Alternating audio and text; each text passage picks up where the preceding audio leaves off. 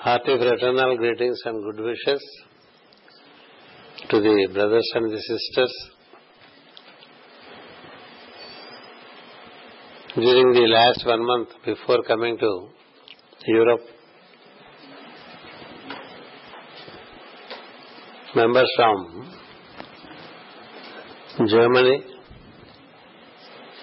were asking certain clarifications about Sri Vallabha's story as is recorded in a book. I said all that is relating to Sri Vallabha I shall answer during the seminar which is meant for it. So during the last 3 sessions we had some understanding of Lord Dattatreya and his incarnation as Sripad Sri Vallabha to start with. So I request those who would like to seek clarifications may kindly proceed and ask, and I will try to answer. We set together and collected questions, but they are in German here. I will translate from several persons collected together. The question is, we just heard the song, Digambara, Sripada, Srivallabha, Digambara. It is also mentioned often in the book. How to use it, what is the meaning, deeper meaning of it. Of course there is a translation, but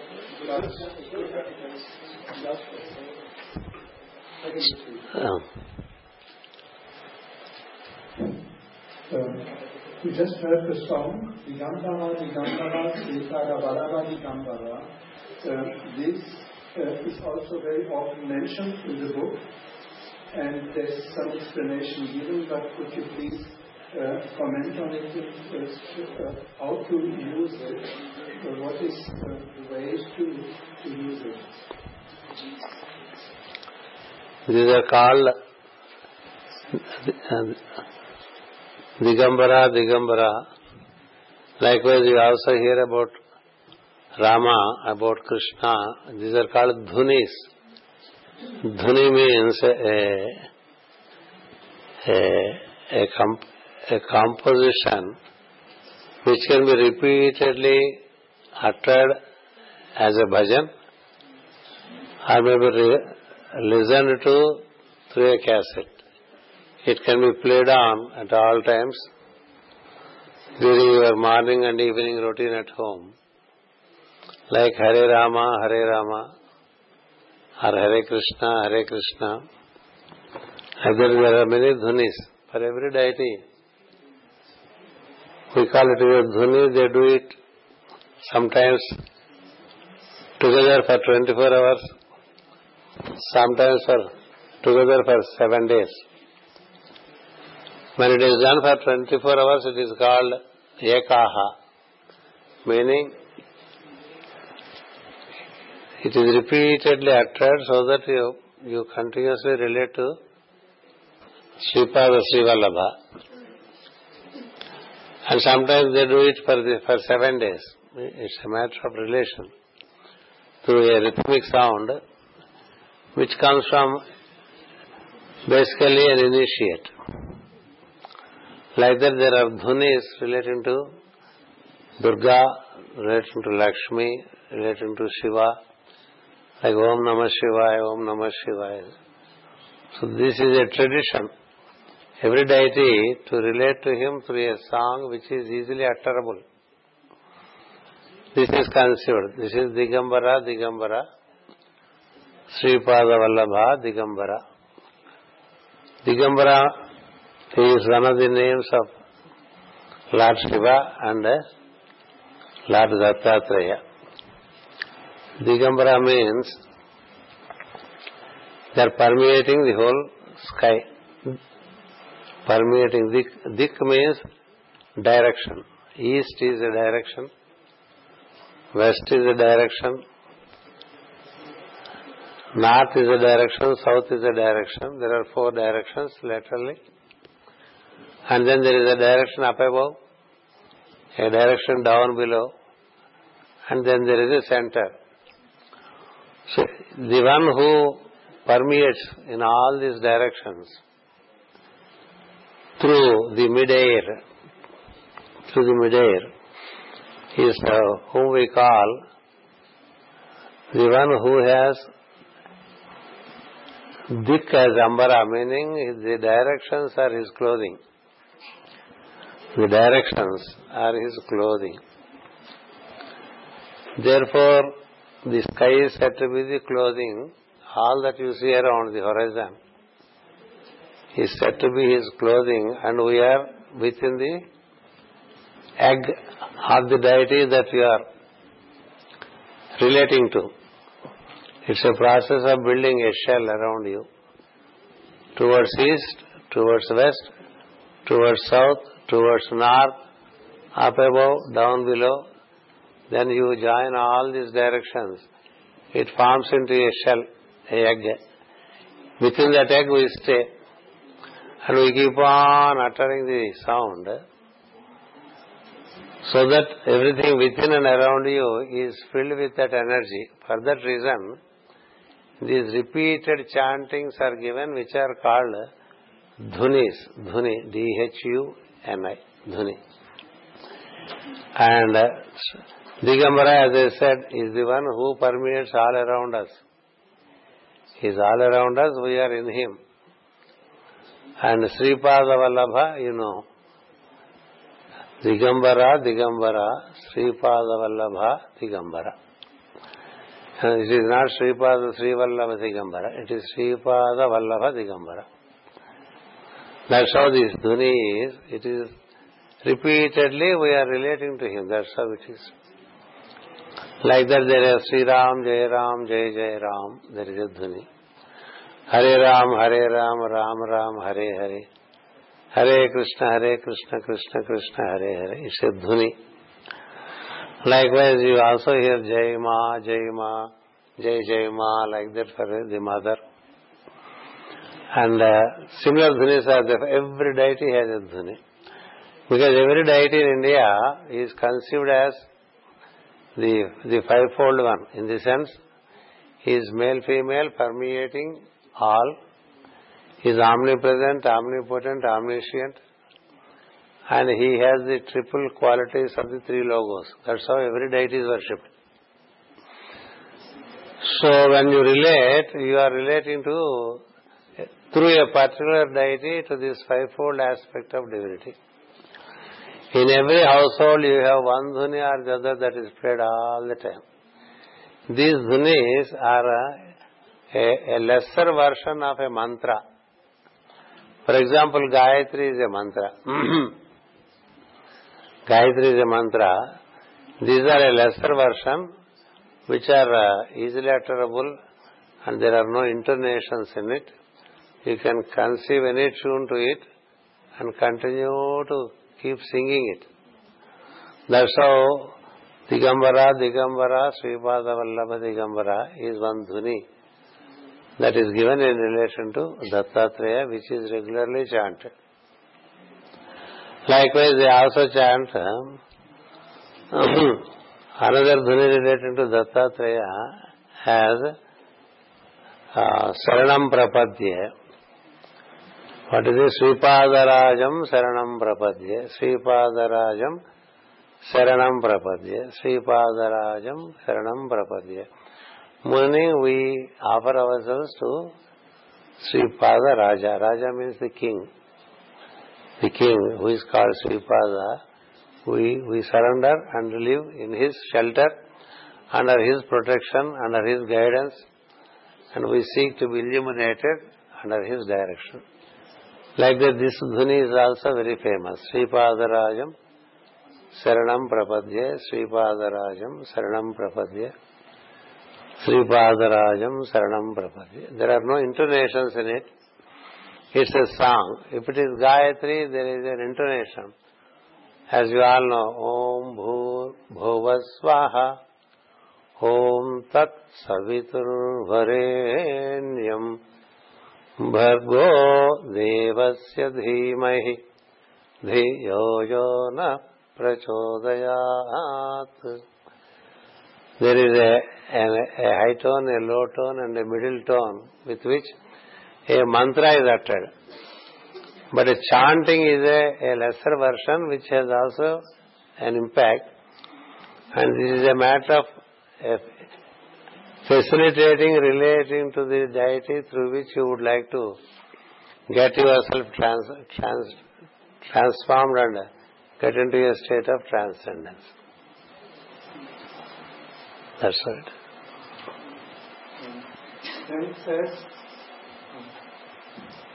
what is the meaning of the number 16? It says the father remained at the age of 16 years. 16 is a very important number because 16 are the phases of moon. From new moon to the end of full moon, 16 phases are counted. We have the 15 phases plus no moon, it is 16 phases. These 16 phases, there is a gradual formation of light, increasing light, and by full moon, end of full moon, there is the full light.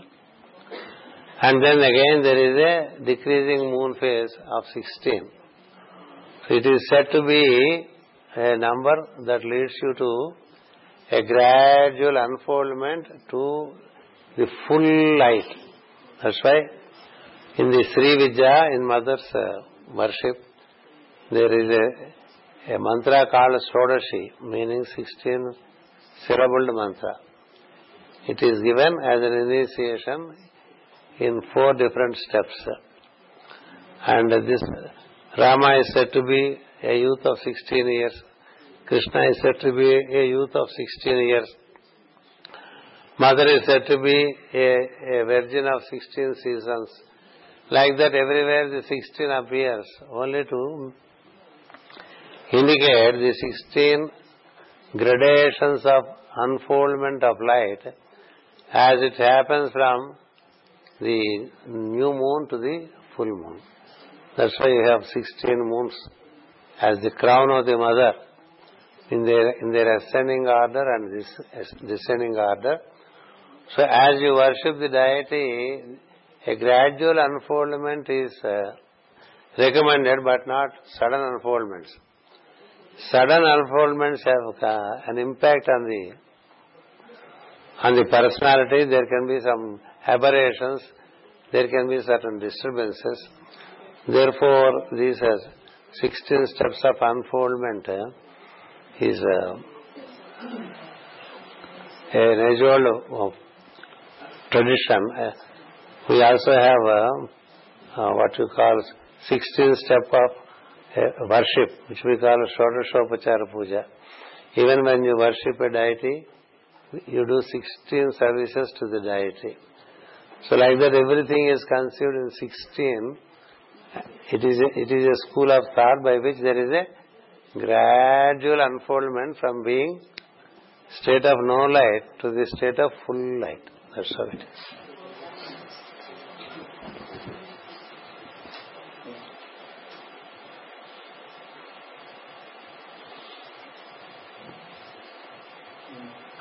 You already commented this morning about the Parikas a bit. There is this great importance about the golden Parikas also being placed 30 fathom deep under the place of his birth, and the Siddhas will be, the book will be placed in its Sakti form. And would you comment about these dimensions of placing Parikas there, or these golden Parikas, and there's another question related to it which will come then. Also, the other question is, in this place there is the Aurumbala tree, and under the earth there is the bell. There's a bell flying around, which also has a seed there 30 fathom deep and which travels around, which people saw, and something flying around was a little different were the shells with which the snake's poison were extracted. And they also flew away then. The last part is, what is about the snakes?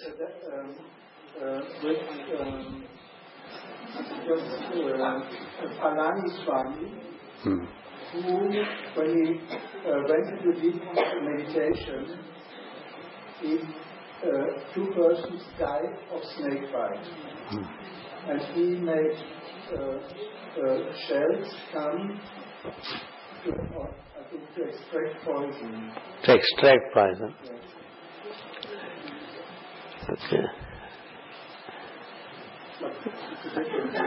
Yes. Firstly, about the golden feet being there 30 feet down the center, where the apparent feet are there. It's a vision that one initiate God and it is expressed by him. No one has dug the place and seen whether there is golden padukas or not. It is the vision of an initiate who located the place. The Sripada's birthplace was located by an initiate called Vasudevananda Saraswati, who is also called Tembe Swami. People know that Sripada lived in Pitikapura, but no one knew where it was, in which part of the village it was. When this Tembe Swami, when he visited Pithapuram, that happened actually 40-50 years ago. Before that it was known to be the birthplace of Sripada, but which exactly is the house, no one knew. So he is the one who, by his inner vision, located the place and then said that this is the place where Sripada was given birth to, and this is the place where he grew, and this is going to be a global center. That is his vision. So in tune with, he himself has set an Audambara tree there, and he has set the stone padukas, and said down under there are golden padukas, meaning the symbols of the feet, which carry the conch and the wheel. In India there are many such places where, in relation to great beings, down under the earth, things are preserved. Whether the golden padukas are there or not, no one has dug and seen.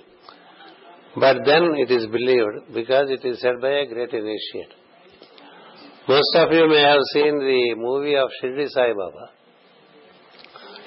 In Shirdi Sai Baba also, once it so happened, there was a controversy about him, if he is a real initiate or he is a fake initiate. There was a discussion in the village of Shirdi. So there was a contest by people that he is a fake who has come here to exploit the people. But there are a few who said he is not a fake, he is a true initiate.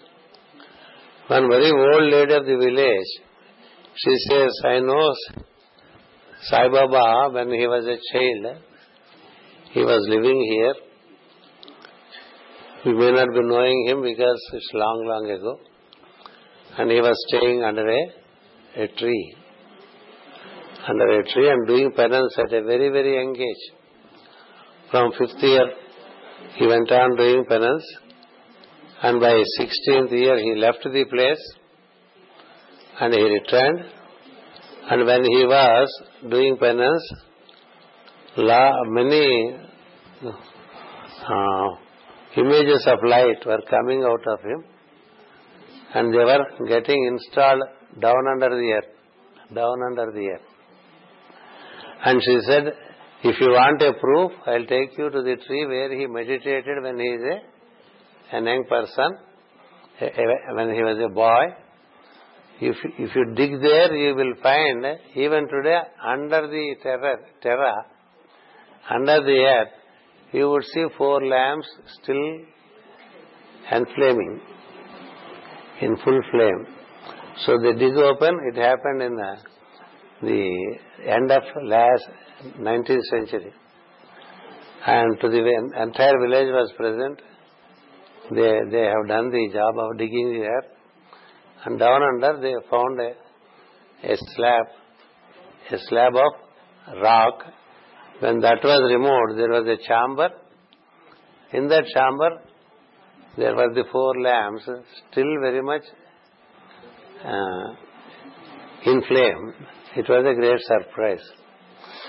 Then Baba comes and says, why do you open that? It is my Gurusthan, he says, my master's place. It is my master's place, please close it. That's how there is an event. Like that you find many places where down under you have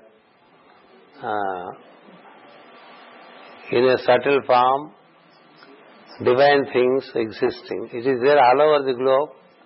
That's why in certain places there are better vibrations for growth in comparison to other places. Eventually they become important places.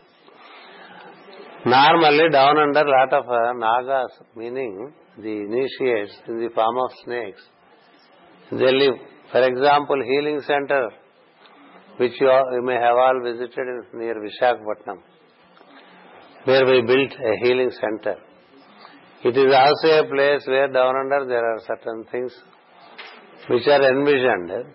This vision is a subjective aspect.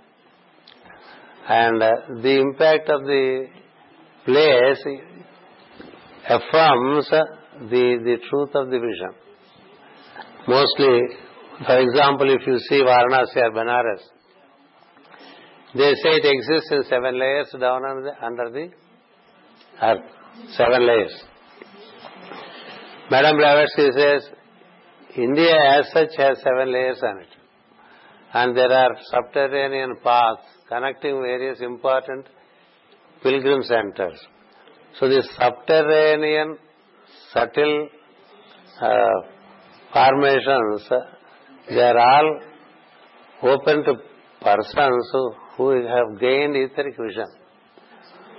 So that's how there is the belief, because Vasudevananda Saraswati stated that the Padakas do exist there.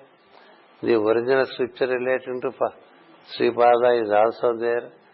These are all the visions of an initiate. No one has opened the earth and saw them. That's how it is. They are mentioned in the book, were they inserted then later? They are mentioned in the book, no doubt, because Indians, they don't hesitate to write anything in the book. They do not so much care to appeal to the mind of the reader.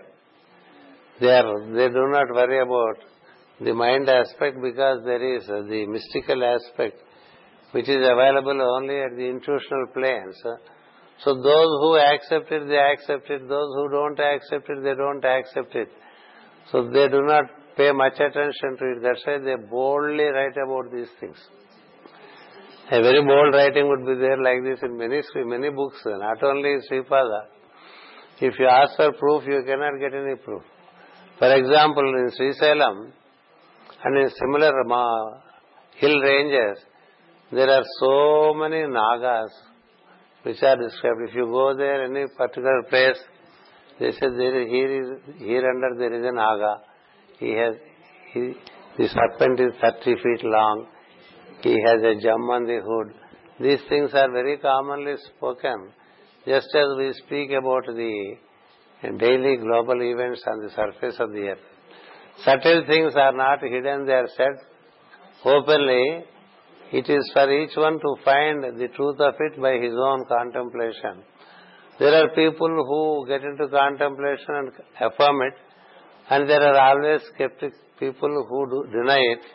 Nevertheless, everything is kept in that manner. That's how it works. All the stories about Nagas relating to Paraneshwara Swami is also like that. They do exist. The Nagas do exist. Even today, there is a place called Kurtalam in south of India, where there is a Swamiji who is connected to these Nagas, and he speaks a lot of things as like prophetic statements which eventually come true. And if you read the book relating to Kurtalam Swami, you find so many stories of Nagas. So these Nagas is a common phenomenon in India.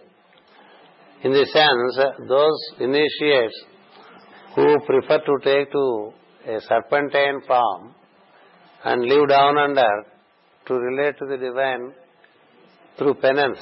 They do a lot of penance. Once in a way they spring up to the earth and they carry out some benevolent acts and again get back into their subterranean regions. That's how you have Nagarjuna also. This Nagarjuna, who is very famous for his alchemy and for his knowledge relating to various aspects of wisdom. He is considered to be a Naga who emerged in the hill ranges relating to Sri Salem. He gave vistas of knowledge and once again retreated into the original subterranean region. From where they emerge, how they again disappear is not known, but the works are available. They carry out the works, and those works continue to benefit the humanity. That's how the Naga aspect is very high. There are many Naga cults around the central India called Ujjain. There are Naga cults in Nagaland. There are Naga cults in every hill range. It is there in Blue Mountains. It is there in Eastern Ghats. It is there in the Western Ghats, Western Hill Range. There are many places like that.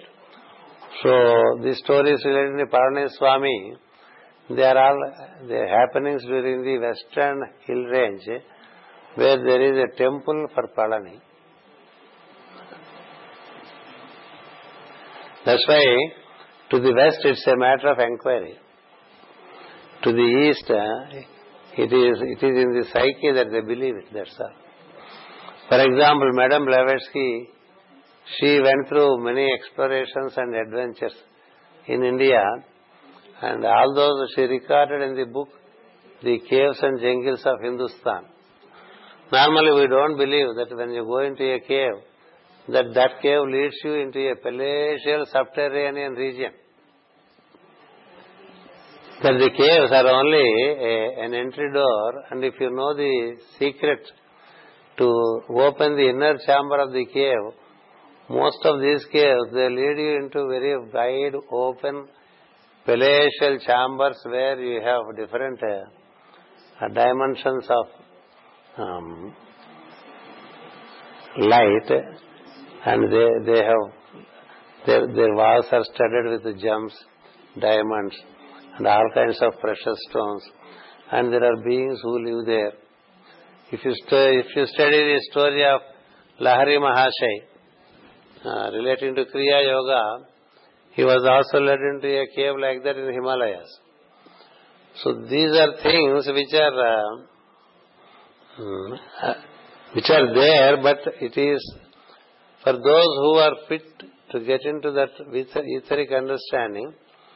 Those are the ones who find the ways into it.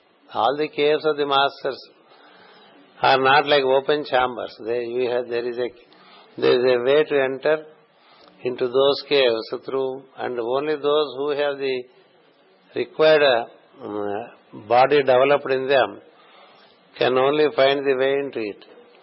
So like this Paraneshwara Swami's incidents, and this is subterranean Padukas, these are all believed because they are said by initiates, number one, And number two, the man who says what was he in his life also decides whether it is a fake statement or a true statement. For example, when Vasudevananda, when he states something, it is taken as an authority because he did so many supernatural acts during his lifetime. And he could also initiate many into the path of Dattatreya. When such people say, there is an inherent tendency to believe and then proceed with it. That's how some of those which are not generally said, not really provable, are also there in many books, and Sripada's book is one of them.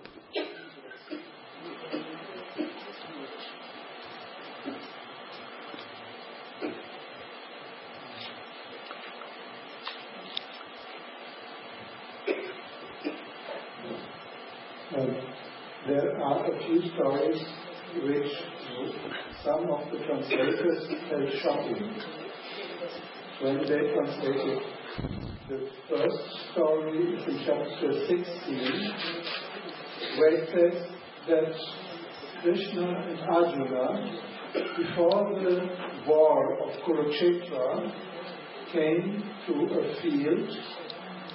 They were looking for a field for the battle of Kurukshetra, and on this field there was a farmer watering the ground. And as the water was flowing out from the field, he needed something to block this water flowing out.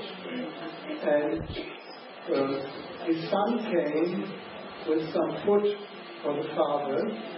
The father took a knife, beheaded his son, took the skull of his son, used it to block the outflowing water, and then it said, this was an act of dharma because the father's duty was to culture the land as a farmer, and he only cared for doing his duty, and there is no best act. And when this act, Krishna saw this act being done, he knew that this is the Dharma Kshetra for Kurukshetra. This is the field, the right field for the battle to be conducted.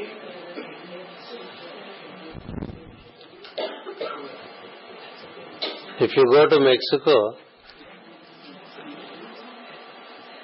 in all pyramid places, there you will find a very huge hole. A very huge hole. When there are no rains, the Mayans, to please the sun god, they used to conduct a ritual and throw their babies into that bottomless pit as a sacrifice.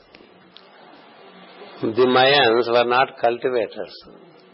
They were only accepting the crop as the earth gives without cultivation. Cultivation is of recent origin. During olden times, there was no cultivation. So they were offering life as a matter of sacrifice for general good. And the mothers were competing. I offer my child. It was ghastly to listen now, but it was the tradition in Mayan. Most of you may not know the origin of this basketball. You know how basketball has come to be.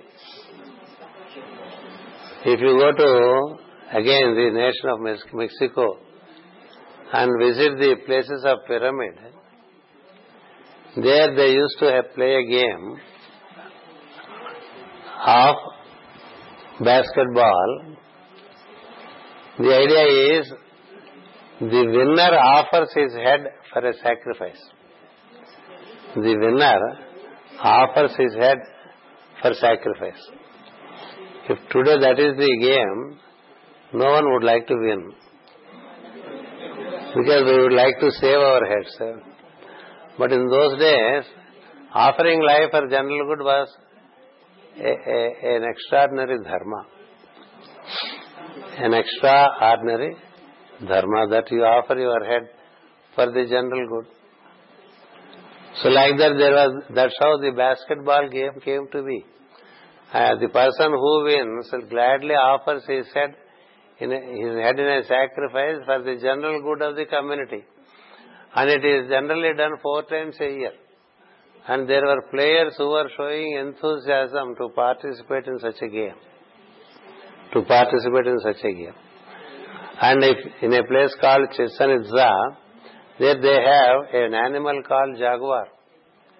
Mexico. Jaguar is seen as an animal that helps salvation of the beings. Whenever a sacrificial rite is to be carried out,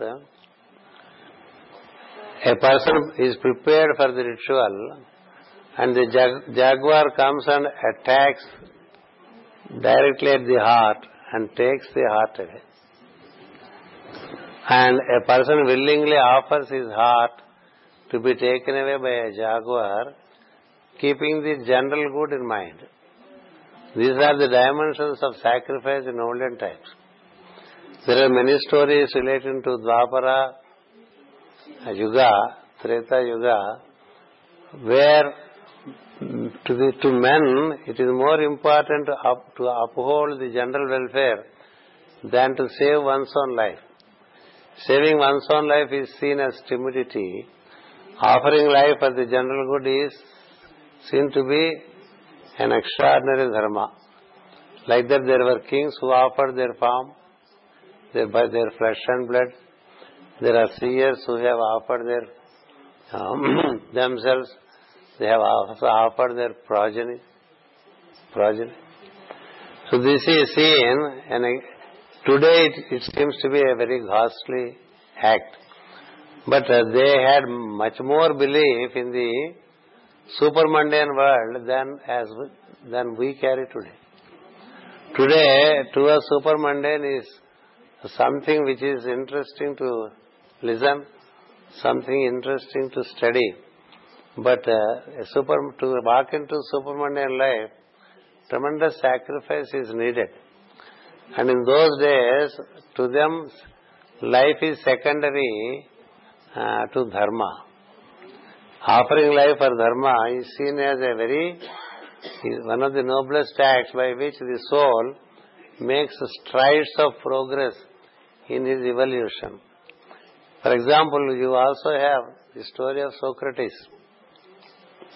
Socrates was asked either to leave the city of Athens or stop teaching the doctrine of truth as he was holding with him.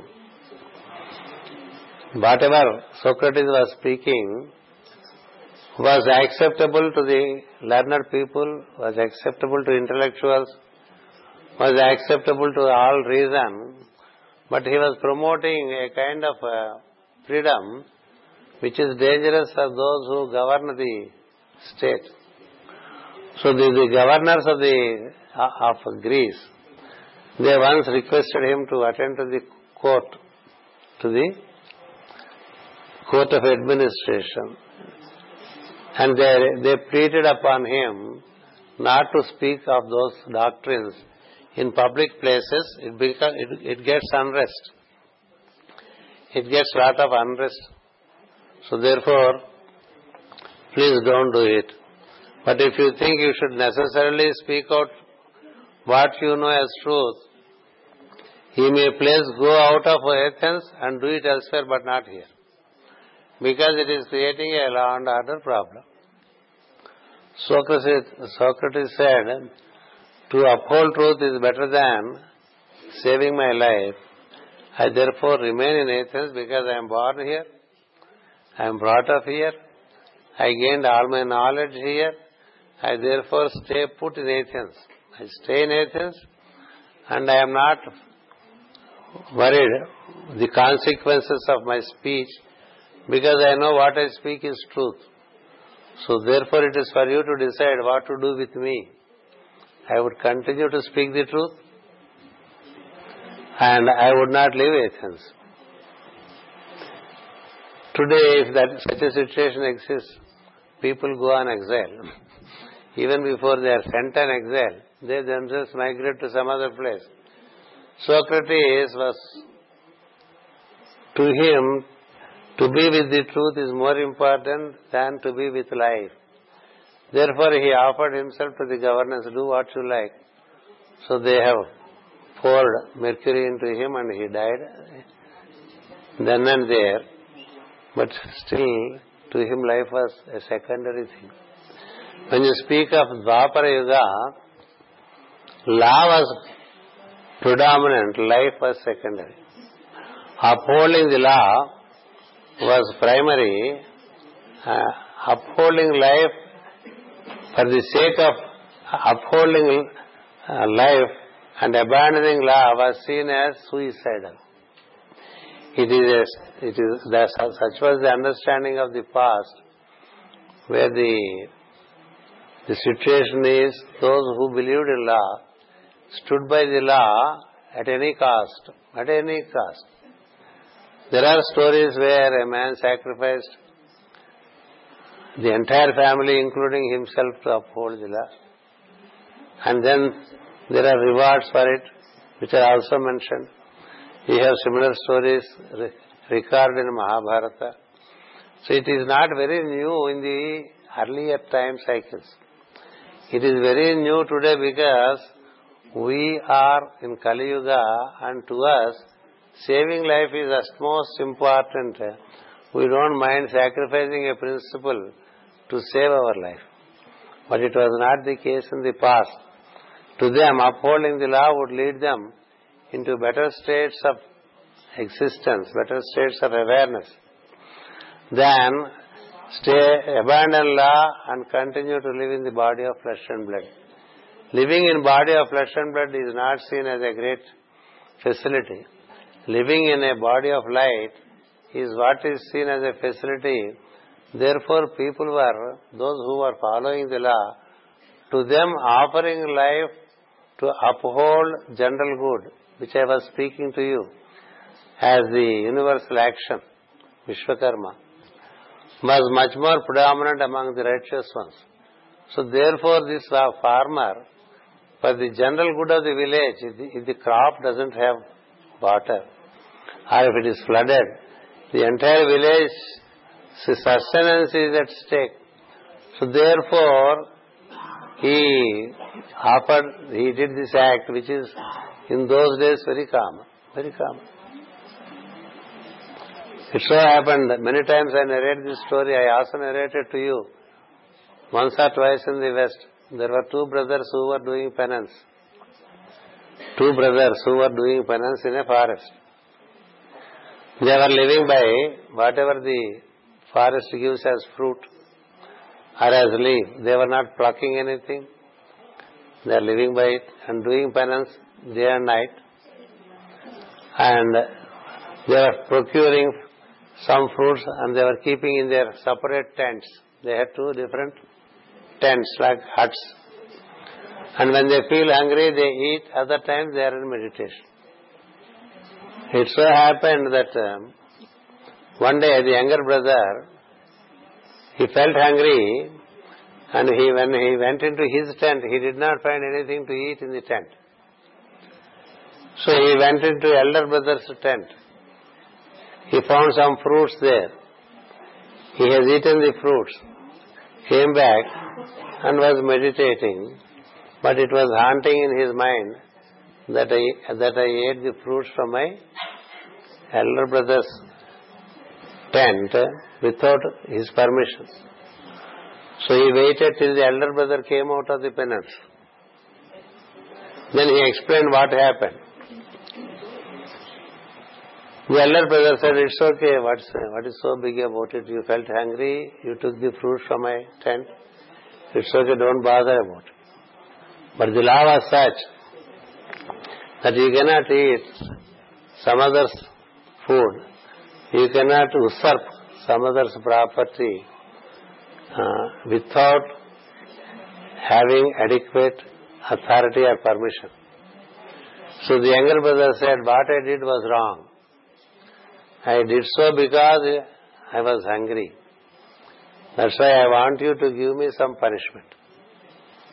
Unless you punish me, my conscience will carry this guilt and I cannot continue with penance.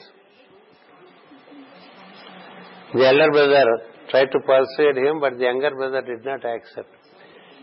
You must give me an appropriate punishment for my unauthorized entry into your tent, and eating the fruits belonging to you without your consent. Then the elder brother said, I am not an administrator to give judgments and punishments. I am not an administrator. I am someone who is trying to relate to the divine. Therefore, I do not judge you. If you want a real judgment about this and an appropriate punishment for this, you may kindly go to the king of our kingdom. You go to him. Go to the kingdom and inform the king what has happened. And whatever punishment the king gives, you fulfill that punishment, then you are out of the guilt. That was it. He said, that's the law, he said. Only the king should punish. He only has the authority to punish. I don't have the authority to punish. So the younger brother went to the kingdom, explained the episode to the king in the royal court. The king was surprised to listen to this episode, that what kind of brothers they are.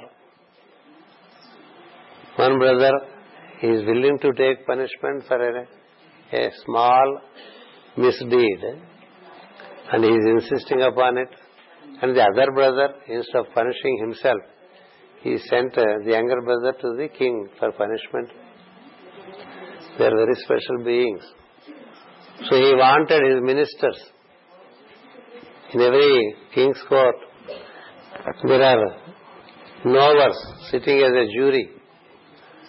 So he referred the matter to juries. Please let us know what kind of punishment I should give to this subject. They said, this is a very unusual case, we have to refer to the books. So they arranged for this younger brothers to stay in the royal chambers, and in the meanwhile the juries came out, went through the books of law, and next day when the court was arranged, the king asked the jury, what is the punishment that the book of law says? The book of law, the jury said, the punishment is too harsh. We cannot express. You may pardon him, they said. You may pardon the subject. The king said, if I pardon him, I would be out of law. Because as the king, I must administer the law. So please let me know what the law is. Then the jury, they expressed, for such an act, what the law says, the person's hands should be cut. The two hands must be cut. They must be cut. That's the punishment. It's now up to you, the king. If you wish, you do it. If you don't wish, you can pardon him. We have the authority. Then the king said, he has a discretion to pardon him. But the subject did not agree. He also heard the punishment according to the book. He said he offered his two hands and requested the king to take away the two hands. And he said, I don't need the hands for my penance. Please give the punishment at once so that I go back and do my penance. So the king arranged for cutting off the two hands. And gladly the fellow walked back to his hut in the forest. The elder brother was waiting for him. The elder brother was waiting for the younger brother. What could have been the punishment given to his younger brother. So he saw his brother walking with the two hands cut with some ointment, some herbal ointment applied to it so that they don't bleed. The younger brother came with a smile on his face. Now the punishment is over. I can happily do my penance. I can happily contemplate. There is no guilt consciousness. Then the elder brother hugged him and said, you are really unusually spirited one. Let us go and take bath in the river. Thereafter we shall restart our penance. So he took the younger brother along with him. They went into the river. They dipped together. When they came out of the river, the two hands have come back as before. This is a story recorded in Mahabharata as an event that happened in Dwapara Yuga. Such is the spirit in the olden days to uphold the law, to be righteous, not speak lies for every silly things and simple things. The conscience, if you wish to keep it very clear, they were doing such acts where law is primary, life is secondary. So I was speaking to you about the law which is called yajna, that your life is worth living insofar as it is for others. So this is how the sacrifices were very common in Dwapara and Treta Yuga, and not so very common in today's life, that a man offers his life for a noble cause. Today the soldiers do it. That's why soldiers they make great strides. For the sake of the nation, they are regularly exposed to some dangers at the borders, and frequently there would be firing, and people die for a noble cause. To die for a noble cause is considered to be on par with to die consciously. A yogi departing from the body and a soldier volunteering to die in a war, they are equated according to the law. They stand on the same path. They stand because why should he lose his life for such stupid decisions of the governments? The soldiers who fight, they are willing to offer their life for a cause of their nation, which is decided by the governments, whether right or wrong. A soldier is willing to offer his life. That's why a soldier, a yodha, a soldier is called a yodha or a warrior. A yodha and a yogi, they stand on the same footing when it comes to the next incarnation. They take to a great stride, progress and evolution in their onward movement. That's how it is. Therefore, offering the head of the child is only for the larger good. It demands tremendous sense of sacrifice, because a son is no other than you. It is your own reflection. To offer the son means to offer the most dear thing. The most dear thing to a man is his son. And to offer him for the sake of the general good is seen as a great act, and both the father and the son got immortalized. So that's how the place was selected where, when a war is being fought, it should be fought on a ground where there is already a precedent of extraordinary performance of a dharma. So the war of Kurukshetra was a great war where it was all fought only to uphold the law. The fight was between relatives, between father and son, between grandfather and grandchildren. If you say, this is my grandfather, I don't fight with him, then it doesn't work. So to uphold the law, such a vibrant place was needed. Therefore, Krishna decided that the war be conducted over there. These dharmas are different in different yugas, and in Kali Yuga, we are in the lowest ebb of dharma. Lowest ebb of dharma. To us, dharma is sacrificed for a little advantage. In the past, dharma was upheld to see that the conscience is guilt-free. Guilt-free.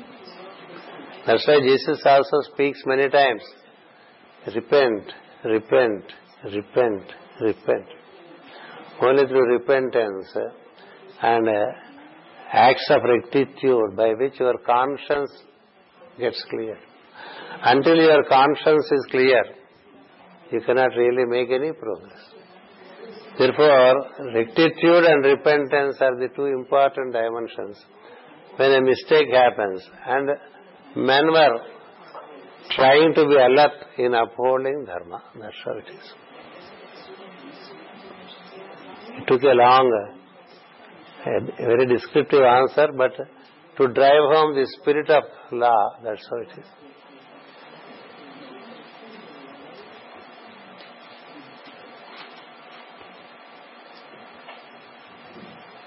There's another story which was shocking for some of the translators. David, give me water. Now, please.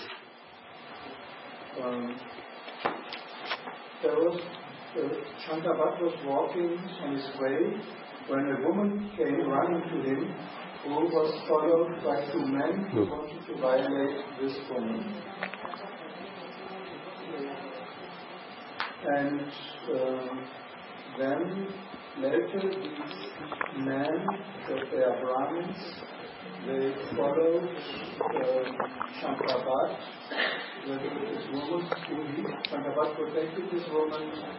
You can take. They came to Sripada in Turuvapura, and there Sripada told, these are reading the karma, they are not Brahmins, as they say, but they are Muslims.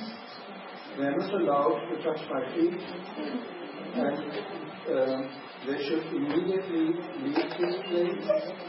In another incarnation, they will have the chance to bring Sai Baba to Shirdi, and in this way I will bless them. And translator felt that this way of repushing the people from touching the feet was very irritating.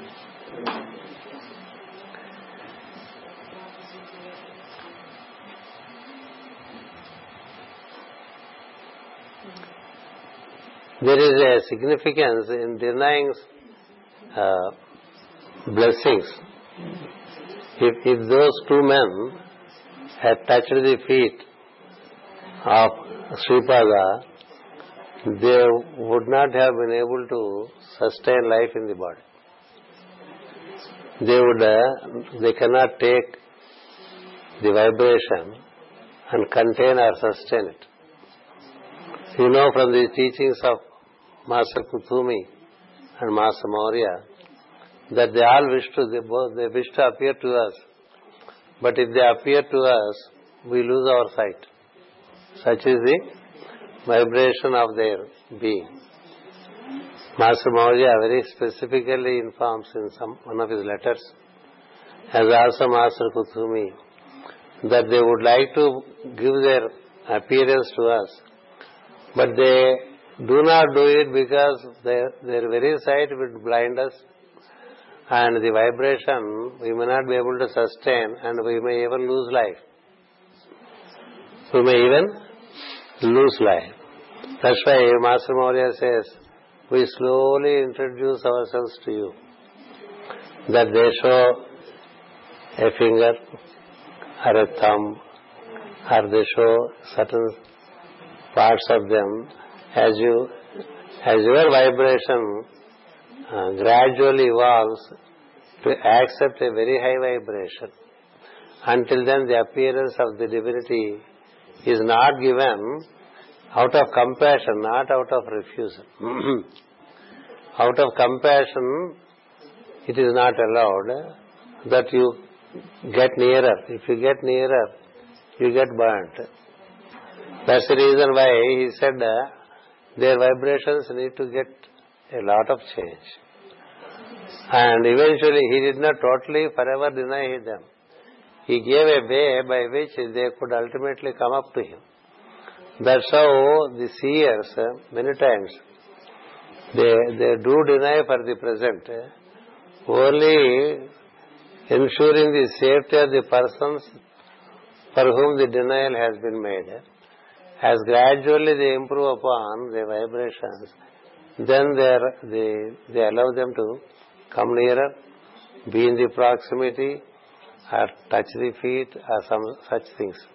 It is a matter of the degree of vibrations that the high beings carry, that by our sight of them, and much more by the touch of them, we lose. There are many cases where there is a divine revelation, and the men go crazy. Men grow crazy when there is a divine revelation to them, and it takes time for them to get back to normalcy. That is because their vibrations are not appropriately prepared to sustain a divine presence. That is the reason why he denied them for that life, and also told them how he would eventually bless them. That is how it has to be understood when this act was done by Sripada.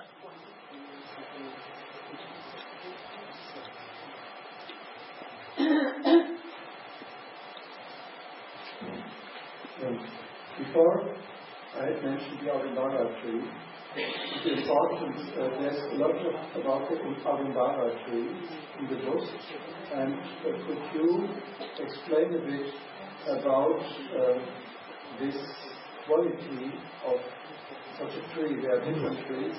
In India we know from our visits, like Ficus religiosa, and especially Avimbara tree is said to have the vibration of Dattatreya. Can you explain it? There are certain trees identified with their vibrations. For example, the cedar tree is one tree which is identified with the energies of synthesis. And then there is the silk tree, which is very seldom seen in Himalayas, which is identified with electrical vibrations. You get charged if you stay nearby. And then there is ficus tree, where you get the energies of second logos of synthesis. And there is banyan tree, where you get the energies of the first logos. That's how the trees are identified in relation to their vibrations with a particular divine vibration. Coming to Audambara tree, it is seen as carrying the energies of Jupiter. And Dattatreya is essentially a guru vibration, and therefore Audambara is associated with Guru system. All those who follow the path of any Guru, they treat the Audambara tree as sacred, and then Audambara tree provides the necessary Jupiterian vibrations, and the purpose of Jupiter is to cause gradual expansion of consciousness. That's how this tree is normally kept in the houses by people, so that they make rounds around it, they circumambulate it, and they also sit under it. And Dattatreya himself says, mostly my vibrations you can contact near an Audambara tree, for the simple reason it is the tree that carries the Jupiterian vibrations. That's the idea of this Audambara tree.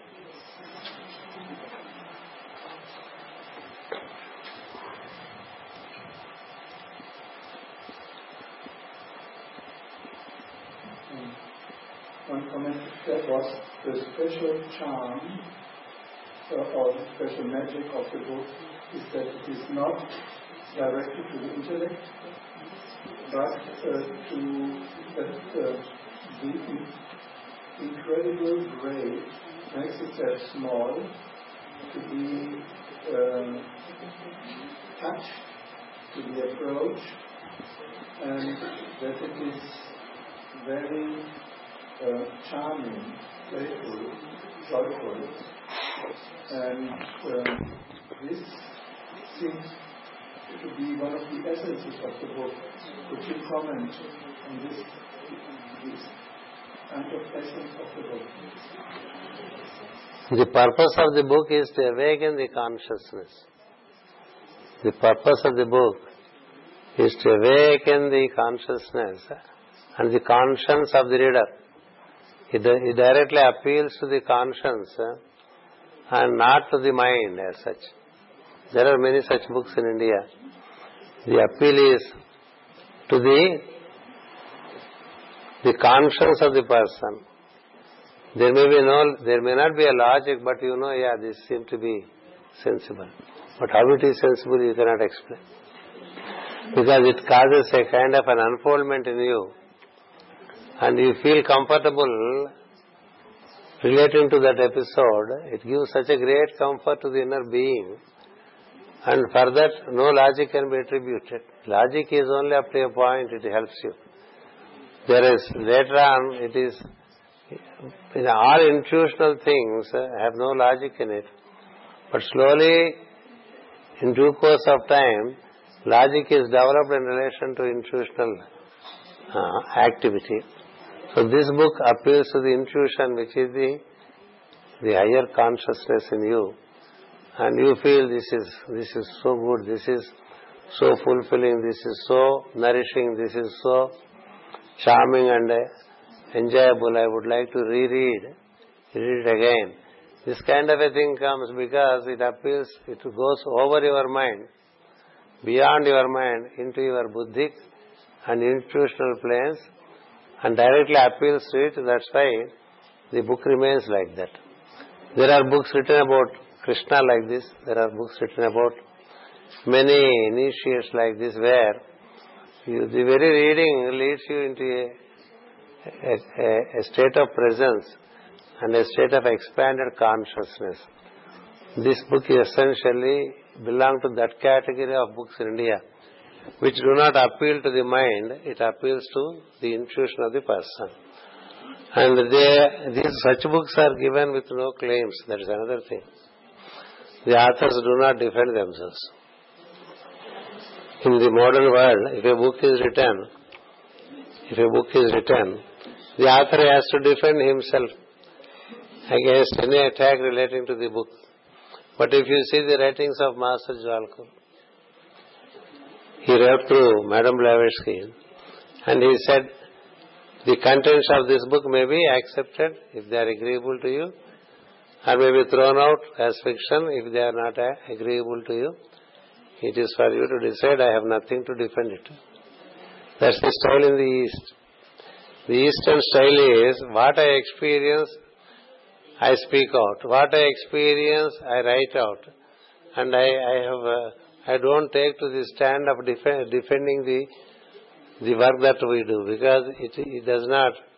It is my experience. It's my experience, and I thought I would share it with people, and therefore I give it out.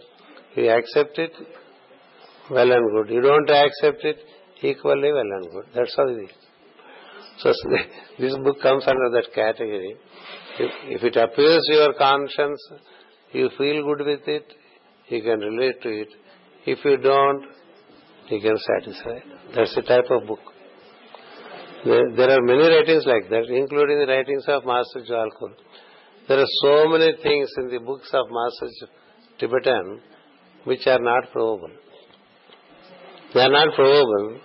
He said it because he said, I have walked into greater measure of light, therefore I say these things. You accept it or you leave it. There is no discussion about it. There is no contest about it.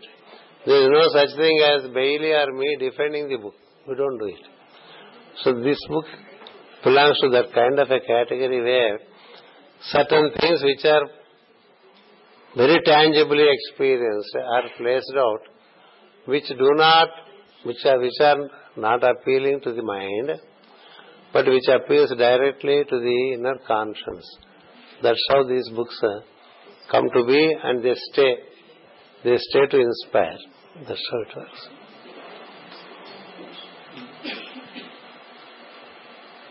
You read the autobiography of Yogi. You may have read the autobiography of Yogi. Many things are not provable because they are his experiences. He just recorded them. So there are things which a person experiences, and most of them are not provable. So if it appeals to a fellow soul, a fellow being, it's well and good, it helps. If not, it's okay, like that. That is a very dispassionate way of presenting things.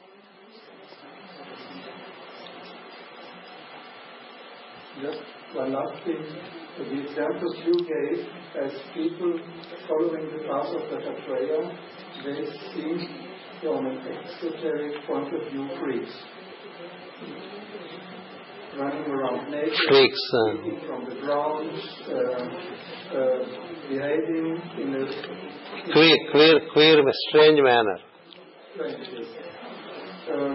Nevertheless, many people mentioned in the book seem to be very ordinary people following their spirituality everyday life in a very normal way, even higher spirituality following in a family life, an integrated way.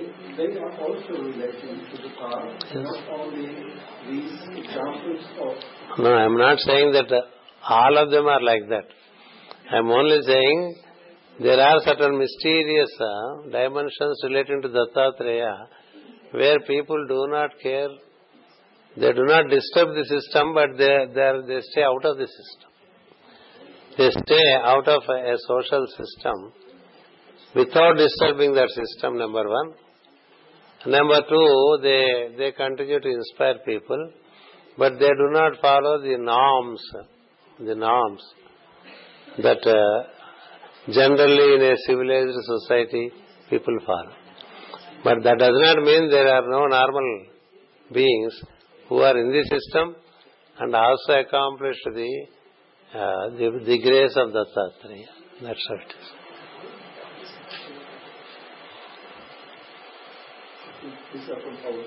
Okay. There is one question which was asked by mail, which he has not turned up in your questions. That is, a part of the being in others. You have asked for it. Yes, this is when you know the science of vibration. So it so happens, you can narrate the story so that I can. Yeah, please. There are two stories in the book where the father explains that the soul takes through various incarnations at the same time. One of the stories goes,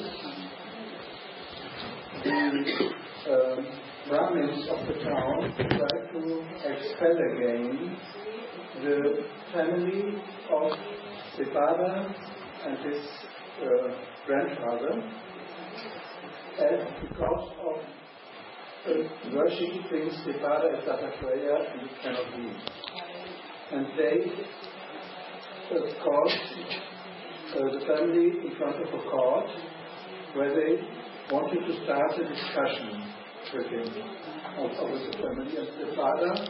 And one Brahmin who was the leader of this discussion was there, and there was also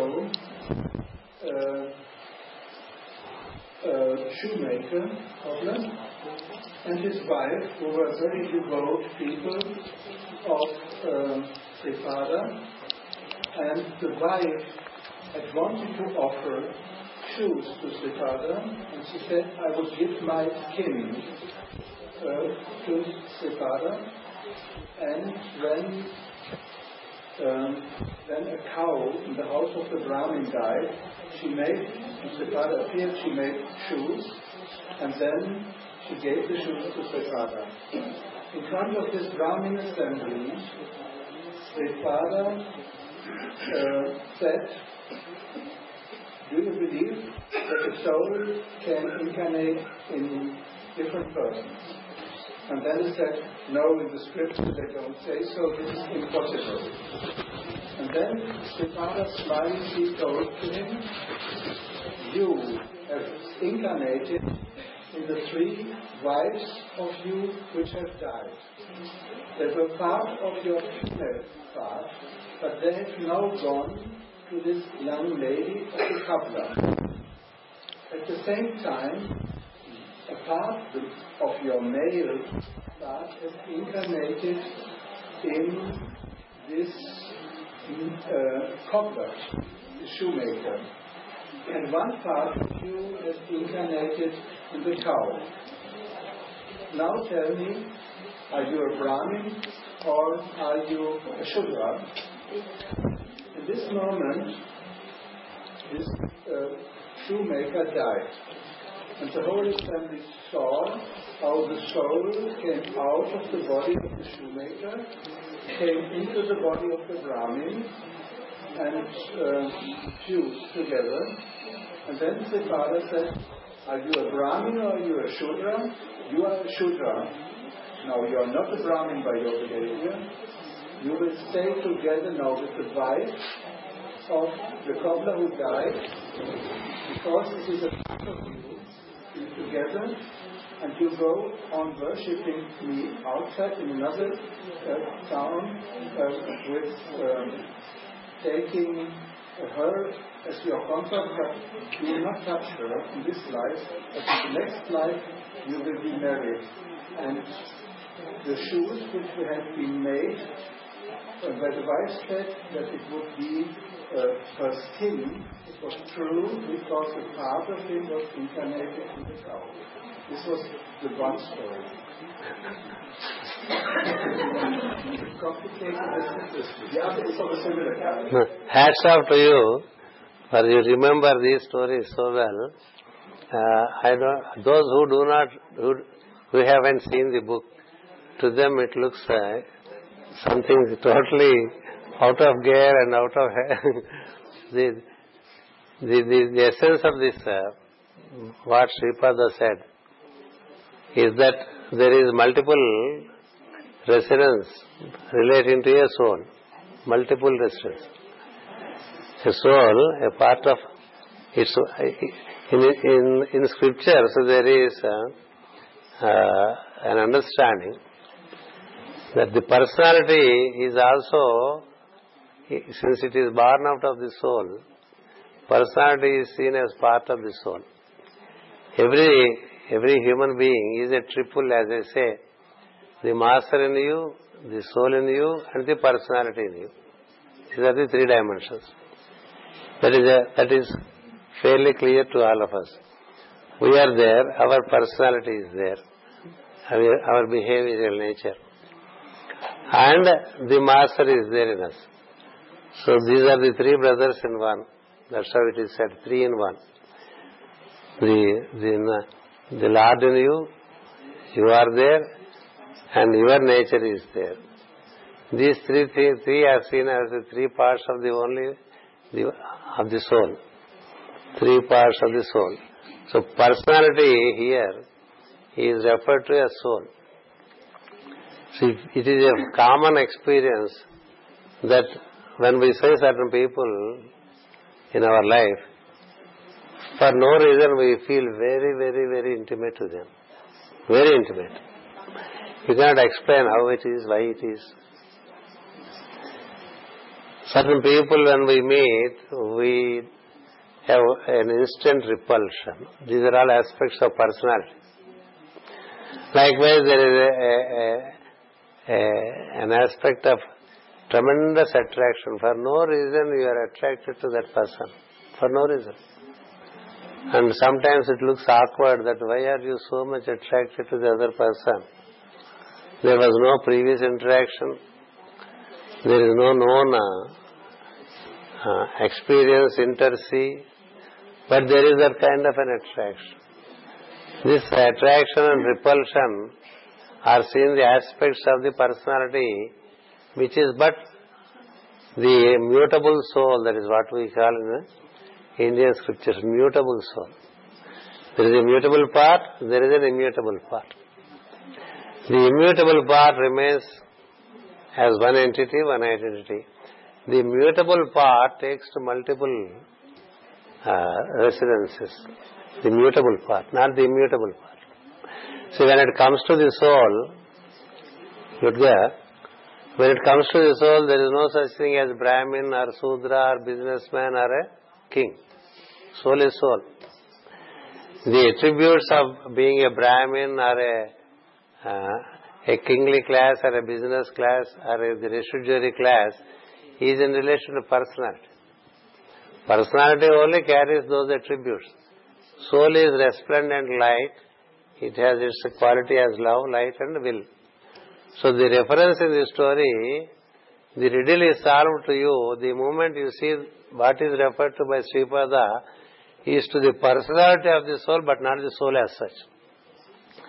Because in Indian scriptures, we speak of the personality as a mutable person. Kshara-purusha. He keeps on changing during the life and also life after life. A part of us keeps changing. There is immutable part which is in the soul. There is a mutable part, there is an immutable part. And there is a higher dimension which is the basis for the mutable and immutable. That's why we are three in one. There is a mutable part in us, there is an immutable part in us, and there is a source from which the two have come to us. So this mutable part can take to multiple residences, not the immutable part. That's why he has a liking for that Brahmin. He has a liking for the wife of the shoemaker. He knows that he has a he is a Brahmin and he is doing all rituals and worships and is respected in the society. But whenever he sees the wife of the shoemaker, something vibrates in him. Something with much affinity there is a vibration towards. Why? Because such things happen due to past lives, past associations. And on account of that, the personality vibrates in concordance with another personality. That's how the cow, is it the cow or the bull? Okay, cow. The cow, the lady and he, in three parts, his personality is residing. That's why he has an inexplicable, illogical liking towards a shoemaker's wife. Such things do happen. So Sripada could see it. That's why he solved the riddle. Don't go by the personality. Don't go by the personality and decide that this is this. If you see the personality aspect now, a part of your personality is animal. Being a cow. A part of your personality is a shoemaker's wife. That is what they call Sudra. And a part of your personality is Brahmanical. These are the three parts of your personality. We do also have very extreme tendencies in our personality. They can only be correlated by your understanding of your past lives. Otherwise you cannot understand. There are certain beastly instincts which get stimulated in a certain situation, and we ourselves are surprised how it is like this. So there is a beastly part in him, there is a Sudra part in him, there is a priestly part in him in his personality. So now you say, are you a Brahmin, are you a beast, are you a Sudra, is the question Sripada makes. So the whole reference is to the personality aspect of the soul, which is also called mutable soul in Indian scriptures. Kshara Purusha it is called. We say mutable part of us, the personality, as Kshara Purusha. The immutable part is called Akshara Purusha. And then there is the source for both of them called Purushottama. Purushottama. 3 parts in us. For this you can refer to the 15th chapter of Bhagavad Gita, where Lord Krishna explains how a person exists in 3 dimensions. He can be in integration with the super soul in him. He can be functioning as soul and as personality. So the personality part is ever changing. So it can take to different... a part of us lives in someone in whom we have deep interest. That's how sometimes a man who is married for no reason gets connected to another lady. You cannot explain. For no reason. Likewise, vice versa, it happens. Some of these situations cannot be explained without the aid of the past lives.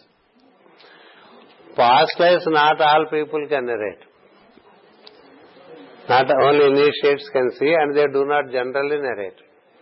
But here, Sripada wanted to fix this Brahmin who is blowing himself beyond the proportions, crossing the borders. So he has shown to him, don't you have these vibrations in you? There they use the word spandanas, if I remember well. In the book they use the word spandana. Spandana means the vibration, the vibrating and the pulsating principle. He feels inexplicably magnetic pulsations when he sees that lady. For nothing. He doesn't know why. Likewise, a relation with the cow, a relation with someone's wife. So this you have to see, these are all part of your personality. Therefore, you cannot say that when you have this kind of multiple personality, you cannot question the doings of others because they too have similar things. They too have similar things. So to drive home that dimension, Sripada speaks the manner in which it is said in the book. That's how it is. Please understand one thing, when you have an illogical attraction to someone, illogical, doesn't stand to logic, you have to know that it has a basis in the past. Likewise, an illogical repulsion to someone, an illogical repulsion to someone. There is no cause to be repulsive to someone. It comes from the past. Likewise, attraction also comes from the past. And when these two come, we cannot go by those repulsions and attractions. We cannot. We have to see in the given circumstances what is the right thing to do. What is the right thing to do? And understand that these are some past strong associations which do not have a validity in the present context. Let them be there. You have to be dispassionate by ascending yourself into the soul. That's how it is. Wow, it is 2 minutes past 6. So we close this session. If some questions emerge tomorrow, we talk. Otherwise, we go into general questions relating to discipleship. Whatever we would like to as an interactive session. After the fire ritual, we do it at 9:30. Thank you for I hope the questions that emerged from the book are all answered. Because some came to me by mail and some you have asked now. If there are any more questions, tomorrow surely I will answer them. Thank you. Namaskar.